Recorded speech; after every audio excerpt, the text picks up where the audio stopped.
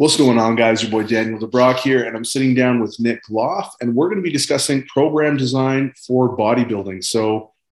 Nick, first off, thanks for jumping on again. For those of you guys who don't know Nick, we actually had a podcast together a while back. I believe it was on exercise selection. Really, really great episode. If you haven't checked it out, definitely make sure you go check that out. Nick, can you just tell the listeners a little bit about yourself? Absolutely. So, name is Nick Gloff. I'm a bodybuilder, is what I do. And I kind of dabble in both the sides of bodybuilding is a specific thing for getting on stage and bringing people to stage, and building freaks is really my job, is my favorite part of my job. But I've gone to school, have a double bachelor's in exercise science and kinesiology, worked in a biomechanics lab for a few years while doing that. I've been coaching for a few years now. It's coming up on 4 years. Was previously a Camp Janssen coach until I went off on my own. Currently off on my own, running my independent team for Team Gloff. And so I don't know what else I should drop in there. Given a couple seminars across the country, looking to expand that into the UK, overseas, maybe Spain, Australia, places like that in the coming year. Other than that, not too much that I want to talk about on myself here. Just I'm a guy that says stuff. That's awesome, man. Speaking is honestly like probably one of my favorite things, actually. It's like you get to go to conferences, you get to travel, you get to meet new people. It's such an awesome experience. It's really dope that you actually have the ability to do that now with your business, man. That's really cool. Mm-hmm. Yeah, it's been good. Yeah. Do you have any, are you just mostly in the US right now then? Yeah. Pretty much everything I've done is within the US, but I do have a fair base of people that keep up with my content from overseas. Actually, a large portion of my client base is from overseas, which is pretty unique, I think, which is really cool and really fun for me as a coach, especially because a part of what I do with my coaching is I kind of put everybody into the same room together. So it's not just individual one-on-one contact between me and my people. I put everyone in the same group chat. And so everyone gets to meet everybody. So it's all cross culture, but it's all bodybuilding related, and everyone gets to know each other. It's awesome. That's wicked, dude. What, for your group chat, is that like a WhatsApp thing, or is that like a specific app? Yep. It's on WhatsApp. I do almost all of my communications through there. And so it just makes it real easy. Every time someone drops into Team Gloff umbrella, I just pop them right in there, and then they're off to fend for themselves with the pack of crazies that I have on my team. Nice, man. That's awesome. So I guess kind of to kick things off with bodybuilding, there's quite a bit more flexibility than, let's say, strength training.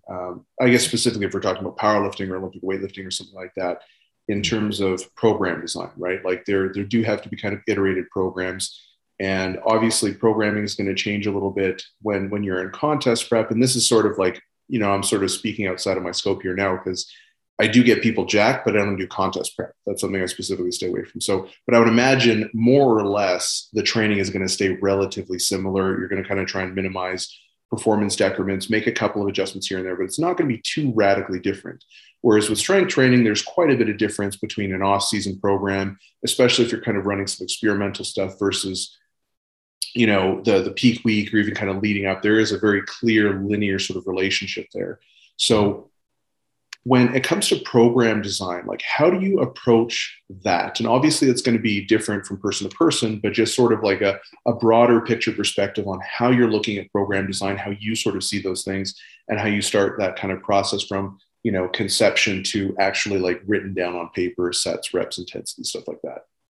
So the biggest thing always is going to be what the individual can tolerate and what they can actually do in reality for their schedule is like the number one thing that's the consideration for me. So you can write up the perfect program, but if they literally don't have the days of the week or the hours of the day to do the thing that you want them to do, it's worthless. So from that, you derive the frequency of what you're going to be able to do with them at base. And then with that base frequency of whatever you're going to set up, then you decide based off of what their weaknesses are, what their strengths are, what you've seen maybe in the past or their past reporting, what they've had struggles with trying to bring up certain muscle groups, maybe struggling with specific movement patterns or a group of movement patterns. And then based off of what their recovery is like with the phase that they're in, they're in a moderate to heavy surplus, they're in a moderate to heavy deficit.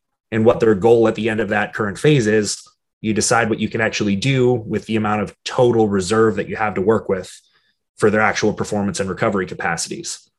And so frequency being the first thing that kind of dictates all of the things that go into your exercise selection just at the start. Because really, putting together sessions, I don't think of it quite as much as maybe most bodybuilding coaches do, as like trying to put together a patchwork of, okay, this is the week that we do. This is 7 days. And we have Monday is chest day, and we've got some triceps in there. And then you've got Tuesday is a back width day. And then Wednesday is legs. And then off day, whatever, you have an arm day and a shoulder day or something like that. Like, I don't piece it apart like that and start with a template that way. I always look at it as, okay, what are the base patterns that need to be done in everyone's program regardless? I mean, barring anything that they have a previous injury or a current serious issue with, all these patterns that need to be done for their muscular development and their pattern development, so they can gain skill within what they're doing and over the long term continue to progress on those muscle groups that are trained within them. You start from there to figure out exactly what they need to be doing. And that builds on exactly what you need to do to set off their training week, whether that's 7 days, 9 days, 10 days, 12 days, whatever it ends up being. And that gets dictated by their current level of prowess in training, how much they can tolerate at any one time or any succession of days, how many consecutive days they can train, what they can train within close proximity to one another and what they can't, which is all data that is usually very highly correlative that you can get from very small pieces of information that they give you. Looking at someone's physique as a bodybuilding coach rather than a powerlifting coach or a strongman or something, looking directly at what their physique tells you gives you a lot after you build an eye for it.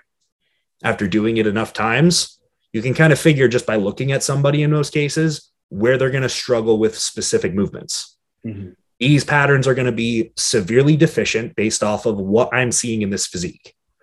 These specific problems are likely the case if they're giving me a subjective feedback with their intake or over time with their normal feedback that they would do as a client to let you know, okay, what is the major issue at play here? Is this present throughout one specific thing or many?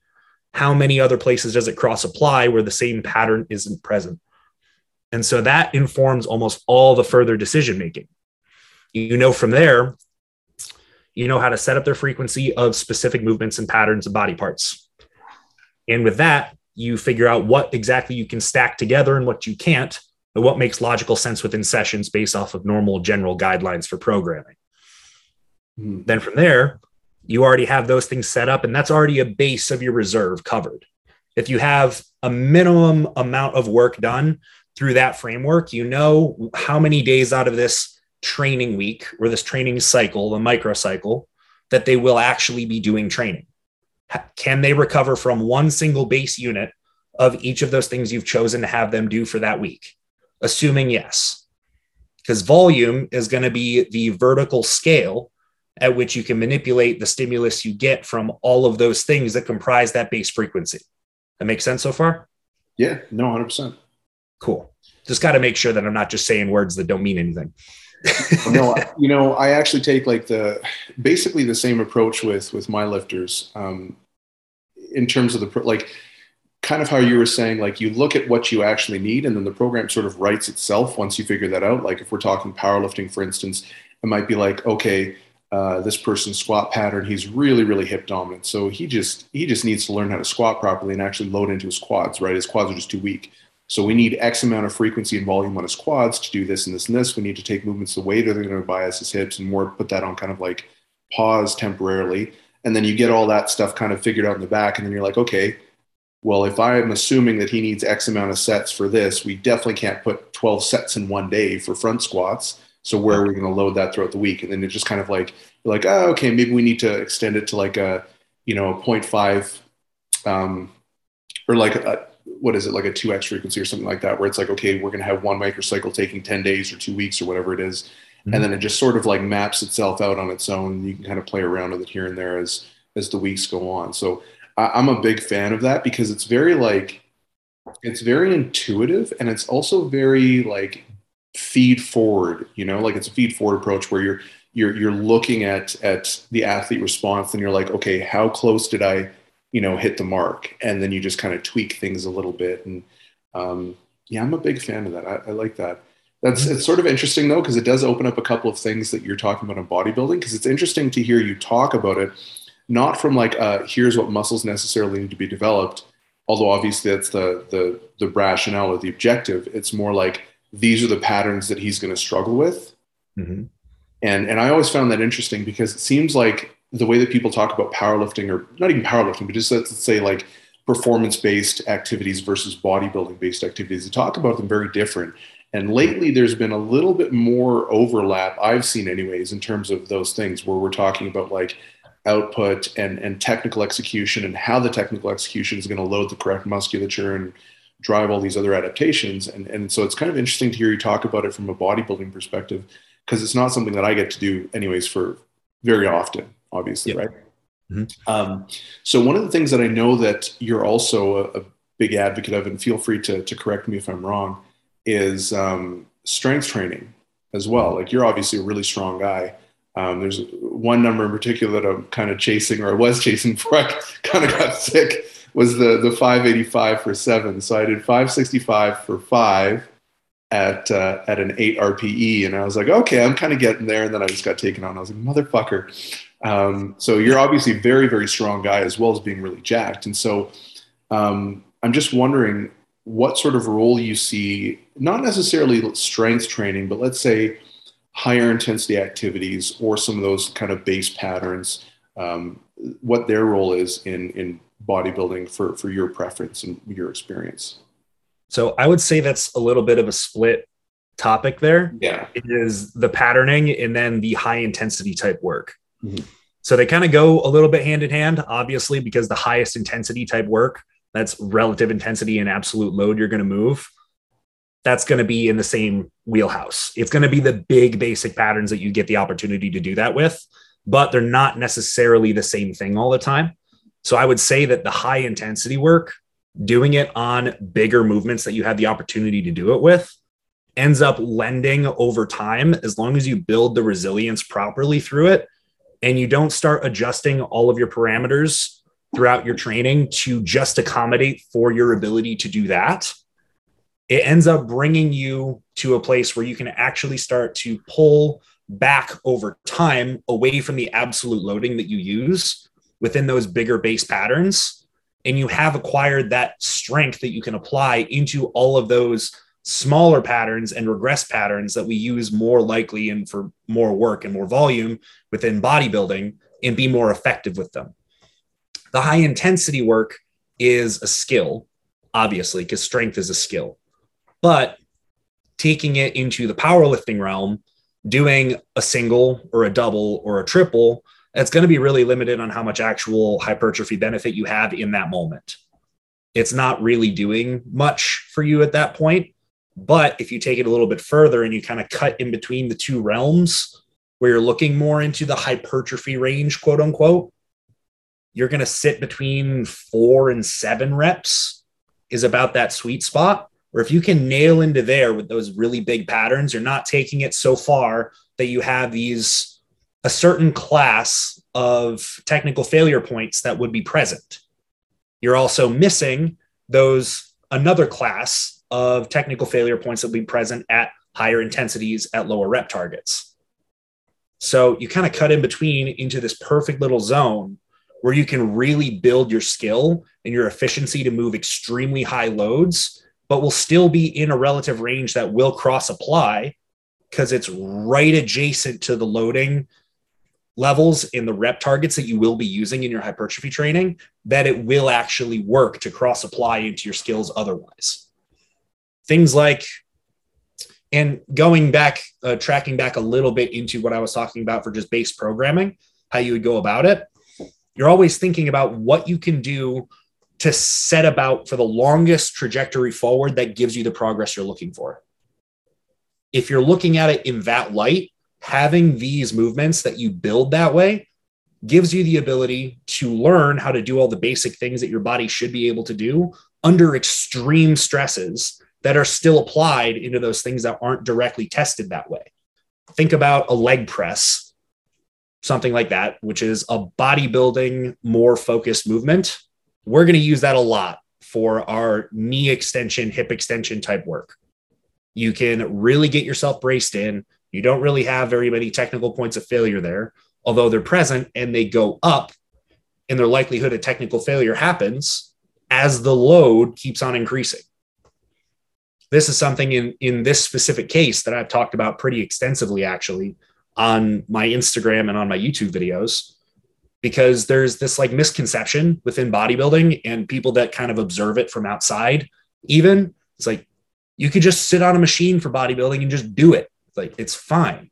Like, you're just getting output, right? It doesn't take any skill. Like, no, if you're moving 1,200 pounds on a leg press and the goal rep target is 15 to 20, if you don't have the ability to create a stable foundation internally and using the external footholds that you have and handholds that you have and all the contact points present, in leveraging your body in the specific way that you need to create the internal basing that makes all of those mostly unmoving joints stay mostly unmoving, and the moving joints being able to move the way they properly should around the axis of the unmoving joints. For that to happen under that amount of load, you need to have the control over your bracing, your ability to leverage yourself, and continue to maintain positions where it should be.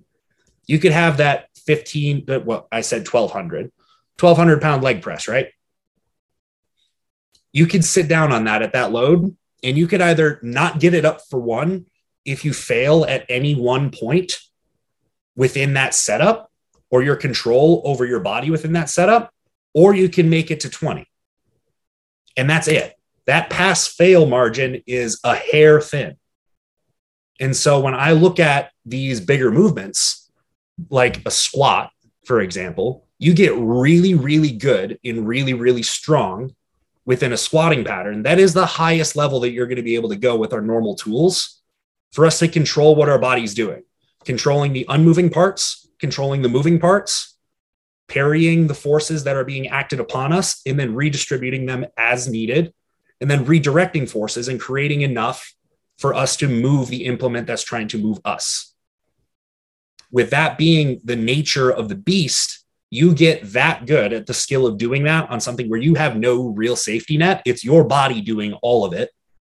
You can then apply those skills into things where that pass fail margin is going to be a little bit wider than what it is on that squat pattern or that deadlift pattern or that free press pattern. You have that ability to cross apply into those other things that it takes much more and more and more loading for you to get to that point where that hair margin starts to become the reality of the situation you're in. So it's really a skill building technique. And aside from the skill building of being able to tolerate all the creating those positions and handling forces, it gives you the ability to generate the amount of force that's necessary for you to make that next leap in loading on those movements that you will be doing for your hypertrophy based work. And that's one of the missing keys to what I think people look at hypertrophy as. And the way I would look at it as there's a two-way system for hypertrophy to happen. It's feed forward and feed back. Loading in volume or output on the things that you're doing are going to increase over time as a result of hypertrophy happening, right? More muscle tissue you have, the more your ability to do higher volumes with higher loads is. But Nick, muscle isn't related to strength. Yeah. Exactly. Yeah. Whenever I hear people say shit like that, I'm like, you're a fucking idiot, man. Yeah. Like, why do weight classes exist then? Yeah.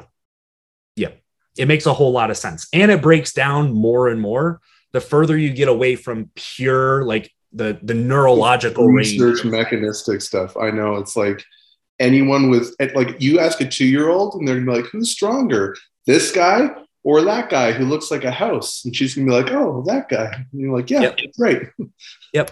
Yep. And then there's a conversation between leveraging on specific movements and whether or not you having more muscle helps with your leveraging, and the fact that strength is a neurological adaptation.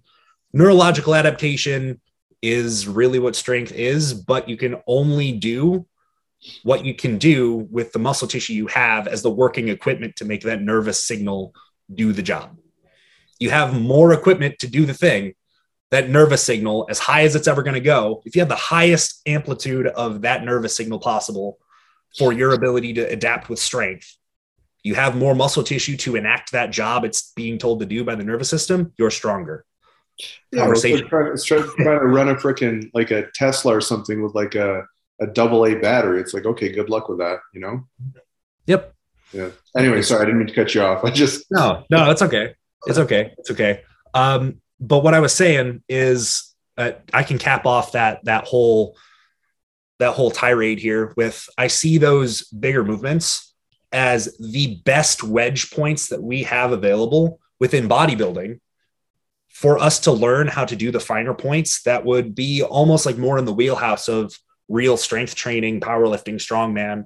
What is the core of all of those things? It's your ability to do a skill under really high loads, high pressures. Mm-hmm. That's what it is. And the reasons why the strongmen and the powerlifters can lift so much more weight on the base patterns than bodybuilders do is, one, because bodybuilders really don't practice them and they don't gear their training towards it. But that not gearing their training towards it also lends them to not having the base skill that allows us to move our bodies at the best possible capacity that these powerlifters and strongmen do. And it's not about doing the bench, the squat, and the deadlift specifically. It's about having the ability centrally, which is really what we're looking for, the central capacity within the actual central body for us to control forces as they pass through us and how we redirect them, absorb them, and then produce forces to move and implement or affect our surroundings. That's a skill that every human body has. That's the same skill that we're manipulating to do our work in bodybuilding, but it's just a higher level skill that's learned by powerlifters and strongmen within their training, the way they set it up. Because it's not a direct training target for bodybuilders. Yeah. If you bring it underneath the umbrella a little bit of bodybuilding, it's just another tool that allows you to, actually utilize what you have. If you have no ability to actually understand how to leverage yourself, how to control what happens at the central body, that meaning breathing, bracing, normal gait mechanics, those three cornerstones, if you don't have control of those because you never trained them, then you have the muscle tissue that has the ability to do all those things. You have the structures that have the ability to do all those things at a high level, but you never utilize them. So your ability to move up and up and up with this feed forward, feedback mechanism of hypertrophy is then limited to one side. Having, like I was saying, the two sides of it is you having more ability to do more work as a result of having more muscle tissue, hypertrophy being the driver of you having more ability to generate output. But at the same token, the more that you push on the output within a recoverable range and the ability to repetitively perform at the same baseline and slightly higher levels will create the stimulus for hypertrophy. And so they bounce back and forth across each other in an infinite loop, as long as you don't have a complete breakdown of the system. Mm-hmm. If you don't control for having absolutely no awareness of what your body can actually do, how much force you can actually produce, which therefore is going to end up bringing you to technical failures before muscular failures on bigger movements, you never actually reach the highest levels of performance that your body's already capable of doing. If you're not touching that, then you're always hitting a lower artificial ceiling of what you're possibly capable to do. And in no world is that going to be the best level of hypertrophy that you can get ever. Yeah, that makes sense. And I think I see a lot of similar stuff in powerlifting, right? When people will say, not even just powerlifting, just strength training in general, where it's like, let's say corrective exercises or something like that, where it's like, oh, you have this sort of chest fall pattern, therefore we need to do pin squats or this or whatever it might be, right? And it's like, okay, but that's only as good as the execution, you know? And so if, like, I totally agree, like, if you don't have the ability to execute, then it doesn't matter what you can give them any exercise, it's just not going to work. And obviously there are certain exercises that maybe bias it. So like if someone has that pattern doing a zombie squat, probably going to be pretty effective because the bar is just going to dump forward. Mhm. But I've also seen people do that really, really poorly. And I'm like, oh, we need something a little different. I had to toss them at this particular individual. I had to toss them a leg press. And like, you have to kind of figure out these little funky methods to get them to actually perform effectively. But yeah, no, that definitely makes sense. And so what are some of the underutilized tactics? Because I know especially more lately, I've been hearing people, and again, I'm not fully in the bodybuilding scene, so I'm probably like, several deviations away, but I'm hearing people more and more kind of hating on the compound lifts a little bit, being like, oh, why? We can just do machines. And I totally understand that. And I'm like, yeah, okay, I think the arguments in general are reasonable, but I also think there's still a very strong case to be made for those things. But what are some of the other underutilized tactics? Because I would say that that's probably one of them. Maybe I'm wrong, but what are some of the underutilized tactics for hypertrophy training that you see people kind of either scoffing at or just sort of overlooking? That's a pretty good question. I'll have to escape my own bubble of what I typically see within the people that I usually pay attention to for me to answer that question, because a lot of the people that are in my more immediate vicinity are going to be a little bit more alike to what I do and what I like to see in programming, just because that's kind of how our thought silos build themselves in the current day. But for general bodybuilding at large, I would say, honestly, one of the bigger tactics that doesn't get utilized is, and probably the biggest one that isn't utilized, is the use of compound movements. Honestly, that is probably the number one biggest thing. And ever since I started being, a coach, and I guess I can quote unquote a public figure within coaching, bodybuilding, everything, that's been the number one thing that I've been railing against like the whole time consistently, is because that's pretty much a consistent trope throughout bodybuilding, like for all of time, it seems, or at least since more modern machinery has been put together. Back in the old days, golden era type stuff, they were all about using everything. But more in the modern day, where we have a lot more machines being produced and gyms are kitted out with honestly, some really crazy equipment nowadays, including Prime and all the rest of it, which is really awesome stuff. But it takes away from the base of what our bodies are, normally moving like, in doing things that actually rely on our bodies alone to do the work.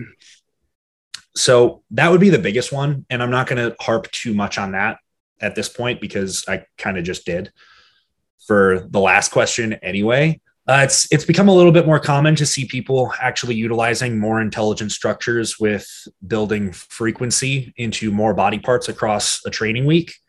Although is becoming more common? Yes, it is. Okay. So that tactic is starting to get utilized and picked up a little bit more, with a little bit more of the ebb and flow of what happened with, really, honestly, we can give credit to people like Jordan Peters, trained by JP, who really popularized it a few years ago. It was a handful of years ago now, of actually doing upper lowers or push-pull legs for people really across the majority of their training for almost all of the years that they're going to be doing it and they're trying to develop. But that also had its rise and its fall over the last 2 years or so, and it's starting to rise back again. So that's a tactic that I would say that kind of comes and goes, but has been a cornerstone of what I think is going to be the most intelligent way to design for most people, based off of pretty much the way I described how I build programming regardless. Like in the beginning, you build the horizontal foundation, and then over, the feedback that you get from the horizontal foundation and pretty much general guidelines of how you can see them being able to recover as just a human system.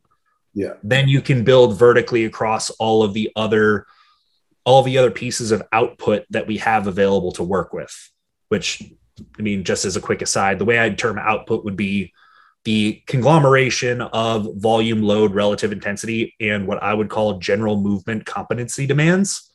And that works as a kind of a formula that you can utilize that will bring you to generally what the output is, and then the stimulus versus fatigue ratio that you have as a result of them. And that's not a talk that we have to have at this moment. We can talk about that later if you wanted to, but that would be one of the lesser utilized tactics in the bodybuilding world that I am not as much of a part of.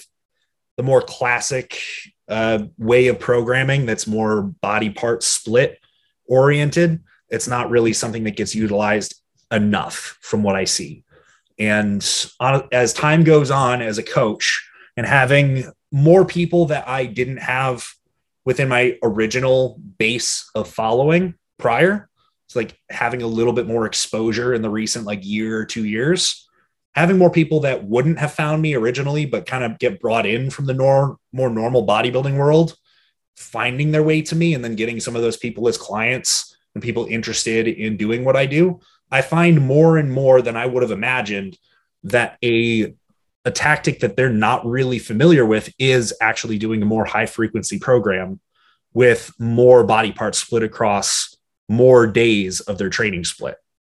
That is one of those things that is still underutilized, even though within my own thought bubble and silo, I kind of thought that everyone understood as a good idea.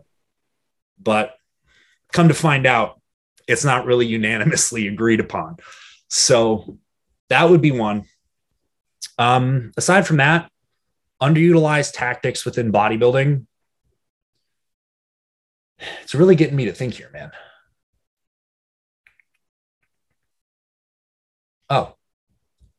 Movements aside from just being base compound movements, things that actually address base movement competencies. Like I was saying with the big compounds that they do that, but things more so in the realm of not exactly the movements that generate the most amount of output is what most people would understand it to be, but have very specific application to adding to the output capacity of other things.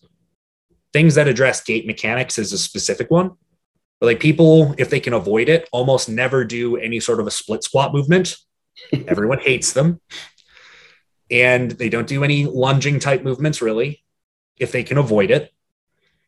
For any sort of upper body work, people typically tend, when they're not as in the know about how mechanics work, they typically don't work through any unilateral movements where they make sense biomechanically, really, because there's a lot of movements that we default to as bilateral movements, especially with upper body training, that make very little sense to do bilaterally, but we still do them that way. Like an example would be a lat pull down.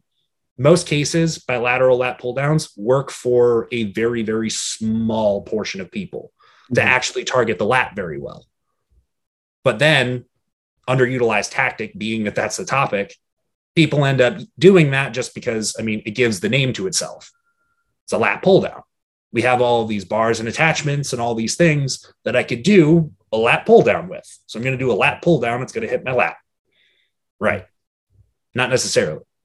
And so that can lead me directly into another one, which is a big one for me, is just not really understanding that the way that your movements should be set up or the way that you select them is going to have to be based off of what you actually can do and what you understand how to do with any sort of biomechanical basis for your movement choice.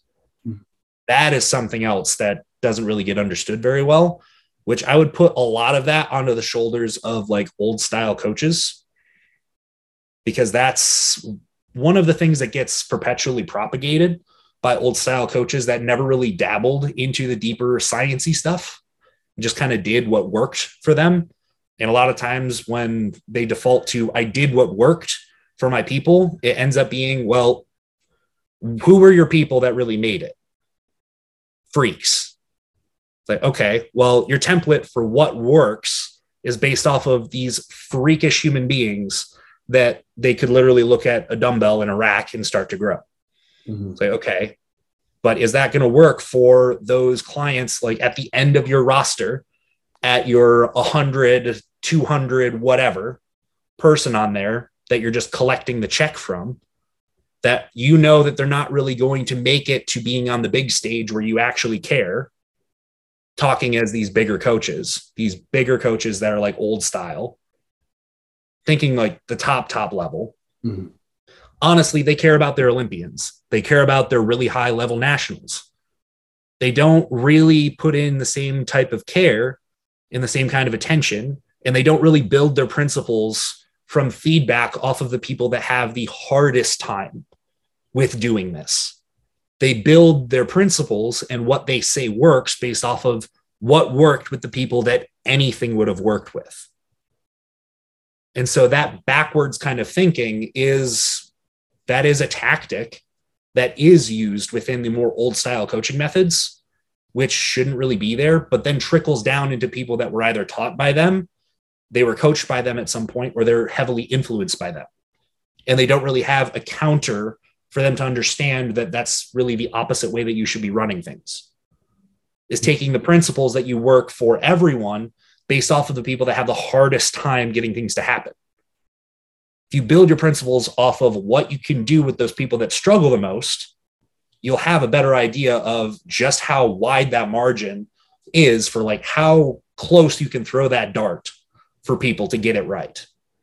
And if you know that that margin gets wider and it closes, but you're only focusing on that bullseye, it's like, okay, well, these people that naturally land in this bullseye zone, that's all I need to aim for. Cool. You don't really get any useful information that way. And then everything propagates out from that point where, well, I guess it really isn't your thing, right? It's like, maybe you're just not a good bodybuilder. Maybe this, maybe that. And then you hear the stories of, well, I never got any attention from my coach, or I had this really horrible experience because they told me that I was worthless, or this, that, the other, which I've heard 1,000 times, which is really, really disheartening, honestly. But that is a tactic that is used, an underutilized tactic. I'll turn it to answer the question properly. Underutilized tactic within bodybuilding is overall actually addressing people where they are, and then knowing how to guide your decision-making based off of principles that work at the lowest level of operation, and then scale them as needed to meet people where they are to bring them to the next level, knowing that you can go from the floor all the way to the ceiling, rather than trying to go from standing at the top, looking down and go like, why aren't you here? Just get up here. Just do what I said and get up here. Like, it doesn't work that way. Underutilized tactics.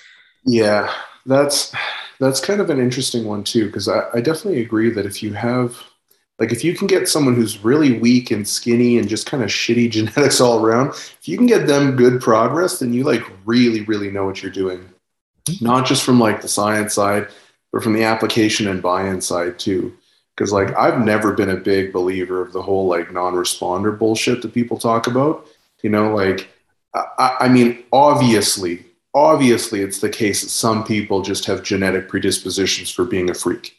That's obviously the case. Like you look at Shaq and then you look at like a short Asian dude, they're not the same. They're not even the same species, basically. You know what I mean? I'm not even the same species as Shaq. Like that dude's a fucking monster. Yeah.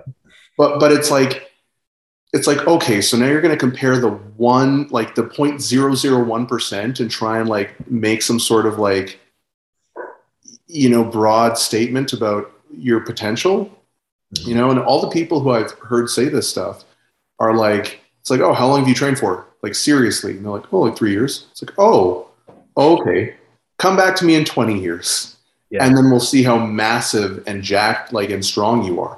Or you just will do the same shit and be jerking off the whole time. You know what I mean? So that definitely makes sense. I feel like a lot of that stuff is, it's tricky, but I think a lot of that stuff as well, like you said, is where a lot of the coaching side of things, a lot of the soft skills come in, where you have to have those conversations. You have to have the actual desire to solve those problems and be like, okay, I do need to be patient. I need to maybe understand that this person might take 4 weeks to progress like 1 pound, or just take like, maybe it takes 6 weeks to correct a simple pattern that they're messing up in their squat or whatever it might be, and it's like, I think I know, at least for myself anyways, when I first became a coach, it was very difficult for me to separate that, because I always wanted to give people results now. So I was always trying to push for more.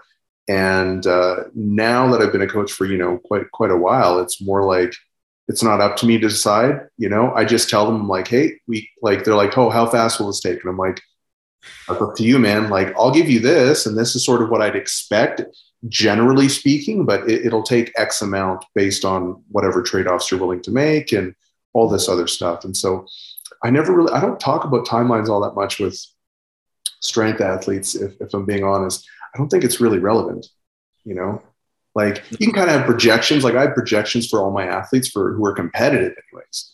But for everyone else, I'm just like, I'm like, dude, I don't know, like whatever. Yeah. And I agree. I'm the same way. And I get questioned all the time by my own people. It's like, well, what is my weight going to be, you think, when I'm all the way down at the end of this diet? It's like, I've never seen you diet before. I don't know where it is. We're going to find out where it is. But you're an expert, aren't you? Shouldn't you know? Yeah. It's like, I should just know. I can give you a general ballpark of where it's going to be, but I also don't want to give you a number. And then you're like, all right, it's a race to the bottom. Let's go. Because that happens. It's like, no. Don't start doing 20,000 steps now so that you can get yourself down that next like 5 pounds to get under that next like 10-pound marker for you to try and make it all the way there right now. And I also don't want you to think, slipping in a little bit extra like food here and there. It's like, oh, I'm just getting bigger that much faster. It's like going out to Five Guys 3 times a week and not saying anything is like, yeah, I'm going to get to 250. You're going to do it this season. It's like, no, that's not how it's done. Yeah, man, it's a long ass process. Like it's, when you look back, it's crazy because you're like, man, I made so much progress. But then at the same time, you're like, man, it takes a really long time to actually get somewhere like really impressive.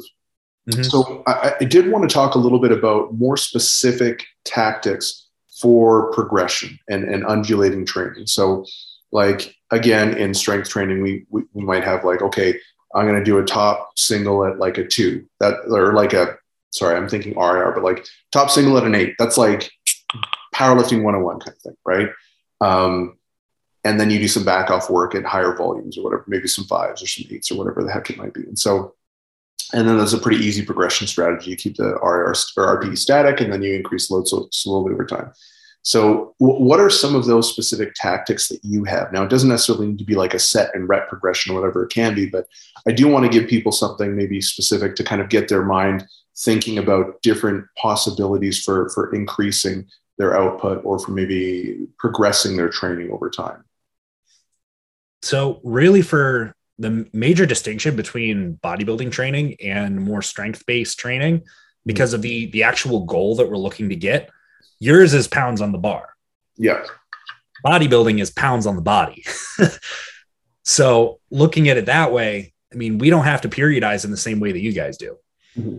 Our periodization is very, very different. And there's a lot to be said about really periodization doesn't make any difference in hypertrophy. I wouldn't really agree there.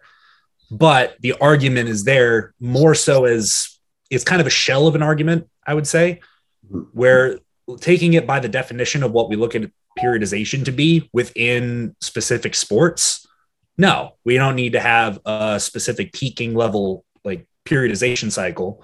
And we're also not going to be playing with all of these other specific type skill components, extremely specific timelines for what we're going to be doing for this and that thing, because these adaptations conflict with each other, or like moving absolute tonnage like powerlifters and strongmen do, that is going to just by its own nature sideline you very quickly if you aren't very careful with how you periodize the rest of the components of your program.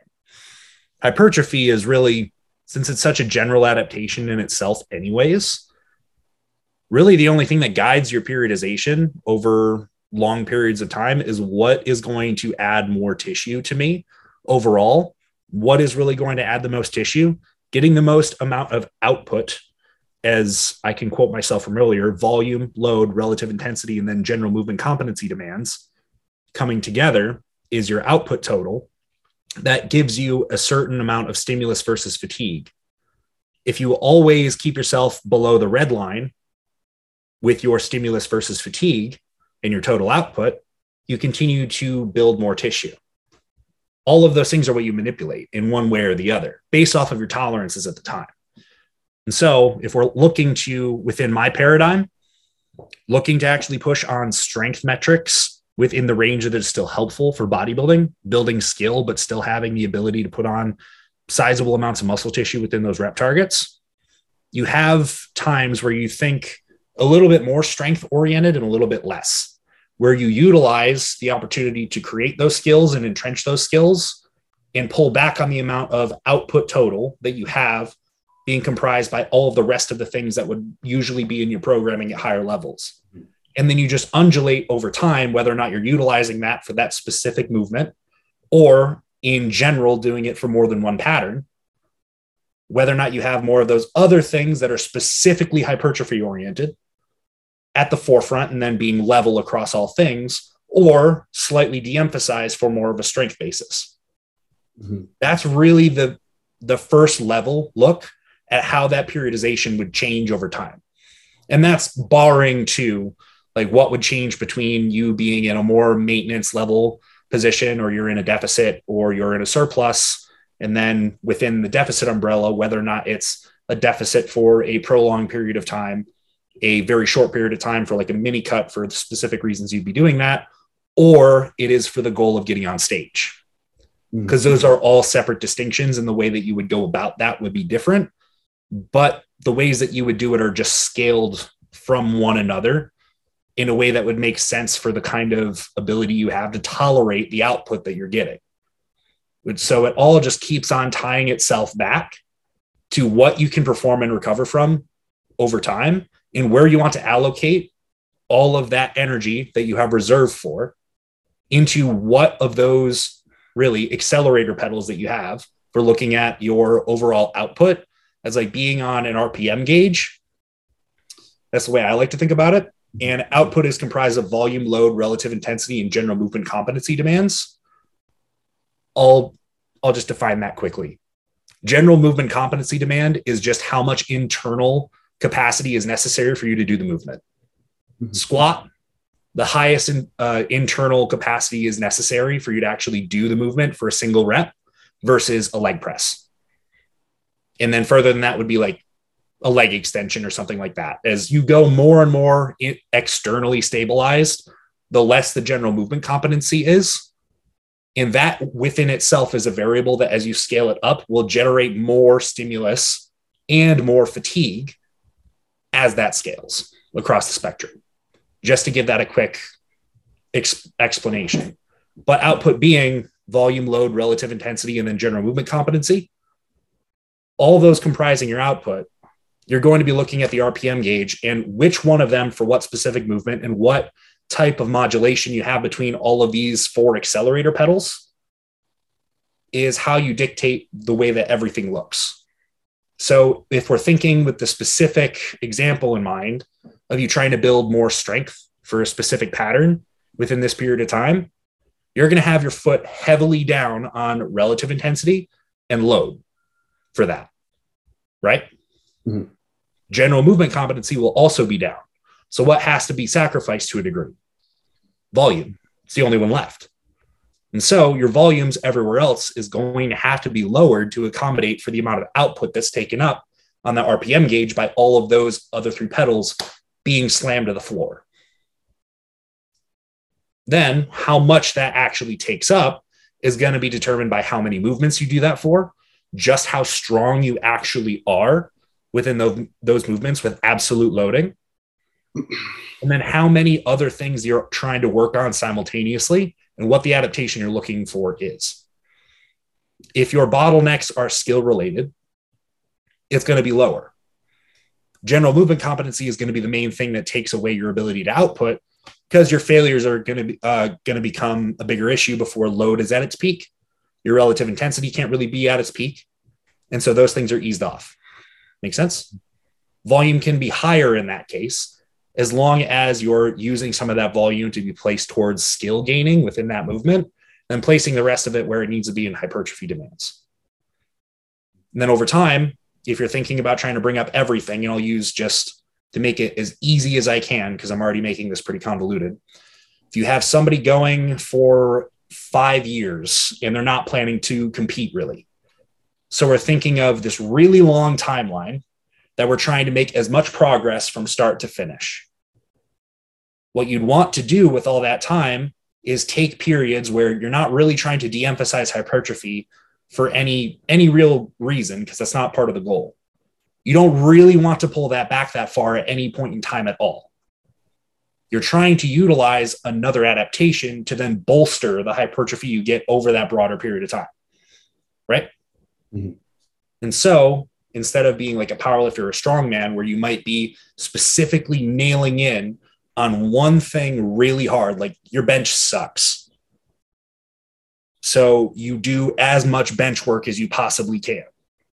You do it with super high frequency. You're trying to do it with multiple different skilled setups so that you can start to gain the ability to do that quickly. You kind of do that at a lesser scale within hypertrophy, using the closest variation you can to that base skill without more physical limitations that may be inherent to you by structure or will be inherent to you based off of your limitations from prior injuries or other issues that you just can't get yourself through within a shorter means of actually applying yourself to gaining skills. So rather than trying to do a back squat for a bodybuilder, you could do a safety bar squat, something like that. Or instead of doing a conventional deadlift from the floor, maybe you can do a pure hinge better and you can do an RDL in that case. Things of the like. Still achieves the same goal. So you're going to build yourself into doing that work, higher loading, lesser volume, higher frequency, and then you lower all of the work that is going to be high in general movement competency at that same time.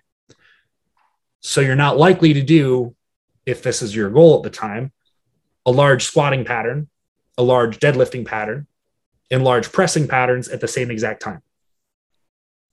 If you're trying to push on the strength that you can get on one of them as hard as you can, you don't have that capacity to really push on the other ones. You de-emphasize those other ones to the degree that you can still move them along, and you de-escalate those patterns into less internally complicated movements to do.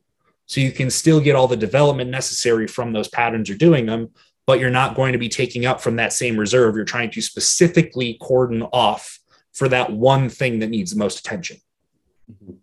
And then as time goes on and, hypertrophy actually does happen, you're going to move from having a specific emphasis around one thing while having most of the rest of your reserves placed mostly evenly across everything else that you need or allocated based off of need with your own development at the time. You just change whatever one of those things is the most needed variable to be brought up. Then you think in the longer term or medium term, okay, quads aren't that awesome. Legs overall aren't that awesome right now. What do I need to focus on? I need to have the ability to train my legs better. Squatting. Are you good at it or are you not good at it? What level do you have of that ability relative to your amount of development right now? Build your ability in that skill now. Continue working on your leg-based patterns, the hypertrophy ones that are more specifically hypertrophy-based, or bolster specifically that movement at the time, and then put the rest of your work elsewhere. Continue that, and then you de-emphasize that one single thing that you're trying to work on most, and then spread that amount of work across all of the things that you have that need that. All the rest of your resources are more evenly allocated, and you continue with your base hypertrophy work. And then you spike that structure again and put it onto the next thing that actually requires that amount of attention. And then you continue to cycle through them as your weaknesses become strengths. And then you keep on going, and then they keep on undulating between each other based off of their patterns, which also harkens back on why I don't look at it directly as a bodybuilding coach looking for body parts only, as you need this body part, you need that body part. Mm-hmm. Looking at patterns, because patterns that we do, the larger ones, are specifically the patterns that we do as large compound movements because they utilize the most amount of muscle tissue. They do it with multiple muscle groups to do the same pattern. What's an effective way of getting all that work in if not doing it all at the same time? Right. Mm-hmm. Yeah, and so I think there's quite a bit that you said there that I think is really relevant to the whole even periodization sort of paradigm, because I'm sort of a big believer that, or I don't know if I'm a big believer. It's something that I've thought about for a long time, and I definitely suspect it to be the case that when people talk about staleness of, let's say, an approach, whether it's strength training, hypertrophy, whatever, I'm not entirely convinced that you actually reach a point where the progress starts to slow down from a particular stimulus I sort of suspect that it's more just that the level of engagement goes down, output goes down. You're not that focused. You're not that excited. You're like, fuck, I've been doing 3 sets of 8 to 12 for like 6 months now, and it was working really, really well. But I just could give two fucks about it. And so you end up switching it up, which kind of does bring back and should anyways expand the sort of conversation around periodization in general for hypertrophy and like allostatic. Do you know John Kiley? No. No, you'd probably be really interested in his paper. He wrote a review paper, I think it was in 2019 or something like that. I'll send it over to you once I'm done. But he had a critique on periodization essentially, and he's like, it was really interesting. We don't have to get into it, but it was a really, really interesting thought. And one of the things he talked about was allostatic load and like engagement. And he actually said that probably one of the most important things, which I was shocked because this is a very high level coach, said one of the most important things in my programming, one of the things that drives most of the results of my athletes is their belief in me as a coach. And I was like, holy shit, that's for that guy to be saying that. I was like, that's pretty big. Mm-hmm. Obviously buy-in is huge, but I think that kind of plays into other things as well, like just your psychological engagement in something, how much you enjoy it, how much you're actually going to push. Because like Bulgarian split squats, I hate them so much. Like I program them for myself, but I fucking hate them so much. It's like when you get really good at squatting, it's like I get nervous before big sets, but it's like you're good at it. You never get good at Bulgarian split squats. It's always shit, no matter how strong you are. It's just always awful. So I don't know. But I think he had a lot of really, really great feedback on how to undulate training, on, where the emphasis needs to be for kind of increasing and scaling up and down those dials. And I think that definitely gives a lot of application for where people are at in their cycle, what their long-term progression strategies are, and kind of how to sort of structure that big picture.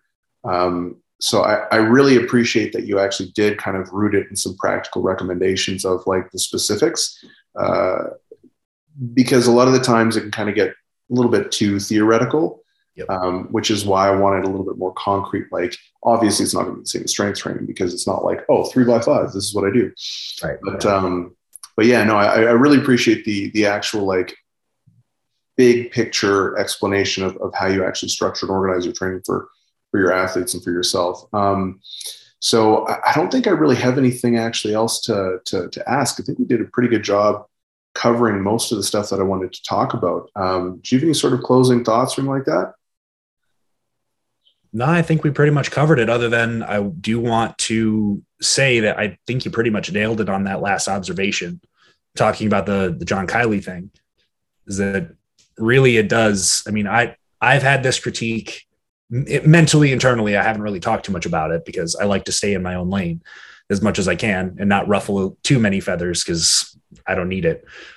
But the people that go into their like really long careers that don't end up really continuing to make progression, I don't really subscribe to the idea. Maybe it's me being young and hopeful, but I don't really think that they hit as concrete of a wall with their progression as we think that they do.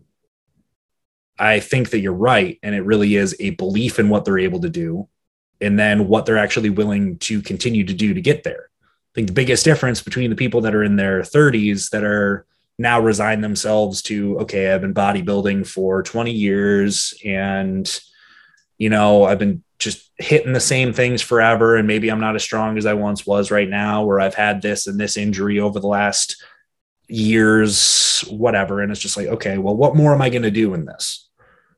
And those kinds of things start to entertain their mind a little bit more so than, the fact that they, or to say it differently, those things start to take up their mental space rather than what they had 10 years in the past. They're like, I'm going to breach this next level and I'm going to do it now. Like that change in mindset, like it's present in pretty much every single one of these like older lifters or older bodybuilders that we see. I don't know if it's the same thing in powerlifting necessarily, But in bodybuilding, we have an entire old guard that all do that. Or like they talk down at the younger generations, like, oh, well, as you continue to do this, your rate of ability to progress is going to decrease until it's pretty much nothing. And then you're waiting on your next 2 ounces of muscle built in the next 2 years. And that's what you got to look forward to. It's like, or maybe you actually gave a shit 10, 15 years ago enough for you to push, actually take yourself to the final capacity that you could do at that time on a consistent basis. And you set yourself and prepared yourself mentally and physically to be able to do it. And so you actually made it there and breached those next levels time and time and time again. But now that you think that you've had your last days, you're just not willing to actually prepare yourself for it. You don't think that you're able to, so you don't. And now you're looking at, yes, you're putting on an ounce of muscle this year because you've not really done anything to continue to try and press at your limits, because you have all of these either real or imagined barriers that have precluded you from being able to do so, or that just discourage you from being able to think that you can. And I very firmly believe that is the case for the majority, rather than, just it being something that is a matter of course that we end up having absolutely no ability to progress after X amount of time. Yeah, it's interesting because like even you look at someone like Dan Green, right? He's been training for 25 years and he's still making progress. And, I've heard people be like, yeah, but he's a freak. He's a genetic freak. And it's like, okay, but if he's a genetic freak, you would still expect him not to be hitting PRs. But it's like that dude hits PRs like every 2 weeks on all of his lifts. And it's like, if he's actually a genetic freak, you would have assumed that he would have pretty much topped out his potential at 20, 25 years. And it's like, no, he's still getting stronger. He's still making all this progress. And so I would just say if he's able to do that, being one of the strongest guys in the world, I don't know why the same process wouldn't apply to people with, less optimal genetics or whatever, because it's not like, okay, sure. Yeah. Maybe you're not going to squat 900 pounds or whatever, but you could still get better because he's in his mid 40s. You know what I mean? He's hitting 8-something pound SSB bar squat, and you're just like, what the fuck? Yeah, dude, freak, man, it's crazy. Yeah, but yeah. Well, that was a really interesting conversation, man. I appreciate you coming on. Where can people find you? Everyone can find me at Instagram at Nick Gloff, NickGloff. And that's pretty much the hub for everything of where you can find all my links. In the bio on my Instagram page, you can find my website to teamgloff.com, where I've got all of my coaching housed. So if you're interested in any of that, you can go check that out. And I also have a active YouTube channel, which is just my name, just Nick Gloff again. And then that is all there. That's pretty much everything that you can find me doing. So, awesome, yeah. Man. So all that stuff's going to be linked up in the show notes, guys. Definitely make sure you go give him a follow. Check out his YouTube channel. He puts up tons of awesome content on a regular basis. Nick, thanks for jumping on, man. It's great to have you here. Thanks, dude. Appreciate it.